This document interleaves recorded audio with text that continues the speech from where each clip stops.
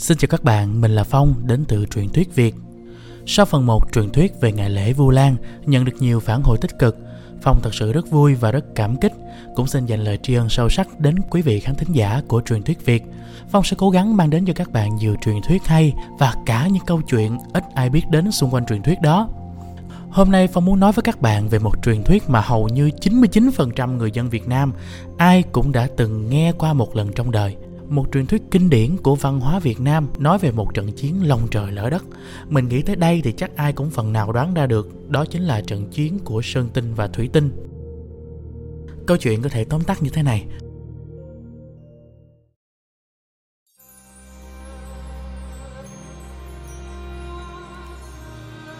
Truyền thuyết kể lại rằng vua Hùng Vương thứ 18 có một cô con gái vô cùng xinh đẹp, đã đến tuổi cập kê. Nàng có tên là Mỹ Nương, nhưng sắc đẹp của nàng không ai sánh bằng. Vì vậy mà trong dân gian người ta còn gọi nàng là Ngọc Hoa. Vua mới ban truyền, hễ trong nhân gian ai tìm được người tài giỏi thì sẽ gán làm phò mã. Lúc này vua nước Tây Âu mang cao trầu bằng bạc đến để dạm hỏi. Vua Hùng bèn hỏi ý các lạc hầu. Họ đáp, vua Tây Âu là người hung bạo, lại tuổi già, hình dạng xú quái, làm sao xứng đáng với Mỹ Nương được. Vua ý theo lạc hầu mà làm, vì thế mà Giang Lan và Tây Âu hiềm khích từ đó. Mãi về sau, có hai chàng trai đến xin hỏi cưới. Cả hai đều rất tài giỏi. Một người là Sơn Tinh, thần núi Tản Viên. Người còn lại là Thủy Tinh, tức thủy thần. Sơn Tinh chỉ tay đến đâu, núi rừng mọc lên đến đấy, muôn thú đầy đàn. Thủy Tinh vẫy tay đến đâu, nước dâng lên cao, ba thuồng luồng nổi đầy mặt nước. Nhà vua không biết nên chọn ai, bèn quyết định chỉ gả Mỹ Nương cho người nào đến trước với sính lễ là 100 ván cơm nếp, 100 tệp bánh chưng, voi 9 ngà, gà 9 cựa, ngựa 9 hồng mao, mỗi thứ một đôi. Sáng hôm sau, vừa hửng đông, Sơn Tinh đã đến trước cửa cổng thành với tất cả lễ vật để cầu hôn công chúa. Vua Hùng rất mừng, bèn gả Mỹ Nương cho Sơn Tinh. Thủy Tinh đến trễ và ngỡ ngàng khi biết Mỹ Nương đã theo chồng là Sơn Tinh. Thần tức lắm, thần đuổi theo và kêu gọi binh tướng đánh Sơn Tinh một trận.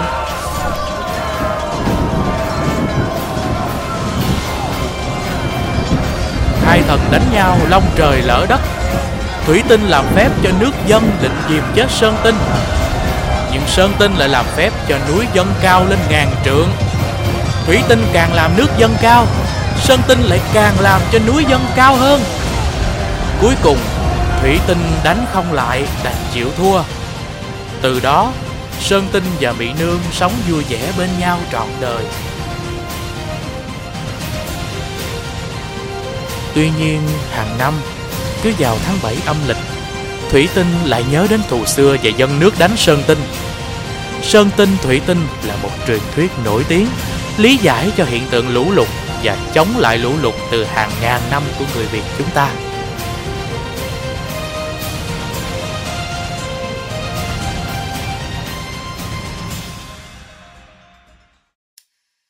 Và đó là câu chuyện đã được Phong tóm tắt lại, mà hầu như là chúng ta ai cũng đã từng được nghe qua.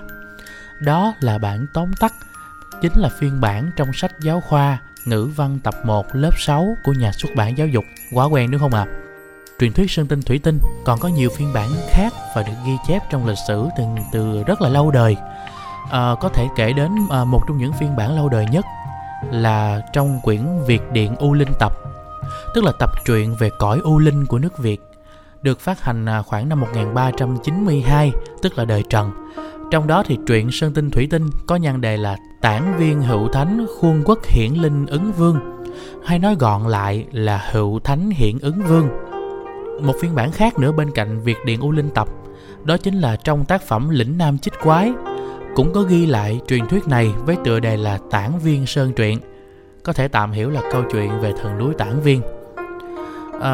Mà truyền thuyết Sơn Tinh Thủy Tinh thì lại vốn không được ghi trong những cuốn biên niên sử như là Đại Việt Sử Ký hay là Đại Việt Sử Lược, nhưng đến Đại Việt Sử Ký Toàn Thư thời Hậu Lê thì lại được chép vào và nằm ở phần ngoại kỷ về thời Hồng Bàn Thị, tức là thời của vua Hùng Vương, có nghĩa là đã công nhận một phần yếu tố lịch sử của câu chuyện này. Liệu lai lịch của Sơn Tinh là ai và Thủy Tinh là ai? Chắc nhiều bạn cũng có cùng câu hỏi giống mình đúng không? Mình có tìm đọc được một bài báo khá hay và giải thích ở một khía cạnh khác về truyền thuyết này. Nó nói nhiều hơn về thân phận của hai vị thánh kể trên. Trở về miền Bắc nước ta, nơi mà có hệ thống các đền thờ của Tản Viên Sơn Thánh tức Sơn Tinh, người ta thường biết đến chủ yếu là đền Và ở Sơn Tây và các đền đài ở núi Ba Vì, hay còn gọi là Tản Viên Sơn. Tuy vậy, hai ngôi đền đó về mặt lịch sử lại chỉ là những nơi thờ vọng, chứ không phải là đất phát tích của nhân vật này. Trong khi đó thì nằm ở phía bên kia của sông Đà, tức là về phía của huyện Thanh Thủy, tỉnh Phú Thọ, thì có một ngôi đền có cất giữ một cuốn ngọc phả. Theo như trong cái cuốn ngọc phả này thì đây chính là ngôi đền đầu tiên thờ Thánh Tản Viên. Nghe rất thú vị đúng không nào? Ngôi đền có tên là đền Lăng Sương, hiện nằm ở xã Trung Nghĩa, Thanh Thủy, Phú Thọ. Theo như tài liệu của đền Lăng Sương, ngôi đền này được xây dựng vào năm 1011, tức là vào thời Triệu Lý. Đền được đặt trên nền cũ của nơi thờ Thánh Tản Viên, cũng là nơi Thánh Tản Viên sinh ra và lớn lên. Ông Tăng Văn Tuất là một trong 3 người thủ nhang của đền cho biết, thì mọi người thường lầm tưởng Thánh Tản Viên là trong truyền thuyết, nhưng mà trong ngọc phả còn lưu ở đây cho biết ngài là một nhân vật có thật và tên là Nguyễn Tuấn. Thân phụ của ông là Nguyễn Cao Hành và thân mẫu là bà Đinh Thị Đen. Cả hai vốn là người tu nhân tích đức nhưng lại hiếm muộn ở đường con cái. Một hôm thì mẫu đen ở đây là cách gọi của người dân dành một cái sự tôn trọng đến với đấng sinh thành của Đức Thánh Tản Viên nha các bạn. Thì một hôm mẫu đen ra giếng gánh nước thì bà gặp rồng vàng phun châu nhã ngọc. Mẫu gánh nước về tắm thì đột nhiên mang thai. Người thường chỉ mang thai 9 tháng, nhưng mà mẫu mang thai tới 14 tháng mới sinh.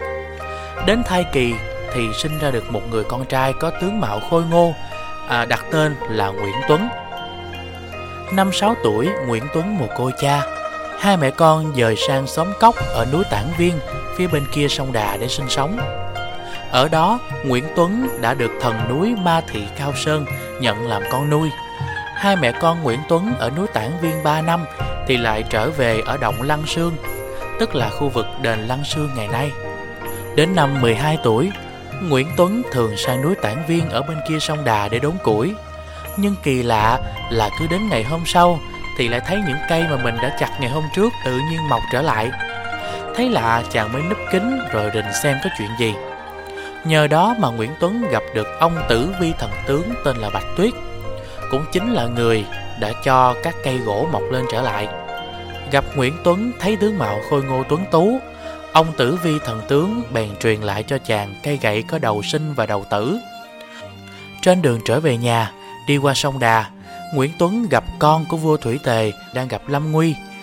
Chàng liền cầm đầu sinh của cây gậy chỉ vào, làm con của vua Thủy Tề sống lại. Cảm kích ơn cứu mạng con mình, vua Thủy Tề rẽ nước mời chàng xuống thủy cung chơi và dùng nhiều vàng bạc châu báu để trả ơn cho Nguyễn Tuấn. Tuy nhiên chàng đều từ chối. Ngài chỉ thích duy nhất đó là cuốn sách ước, bảo vật của vua Thủy Tề.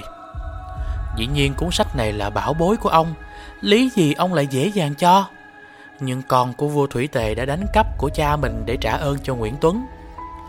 Quá tức giận vì mất quyển sách quý, nên vua Thủy Tề đã dâng nước lên để bắt Nguyễn Tuấn hòng lấy lại sách ước. Nhưng ngài đã có sách ước trong tay, nên càng dâng nước đến đâu, ngài lại ước cho núi đó cao lên. Cuối cùng vua Thủy Tề mệt quá đành phải chịu thua. Cũng theo ngọc phả, Nguyễn Tuấn sau này lấy con gái của vua Hùng Vương và được truyền ngôi vua. Nhưng đến năm Đinh Thìn thì Ngài nhường ngôi cho Thục Phán An Dương Vương để lập nên nhà nước Âu Lạc.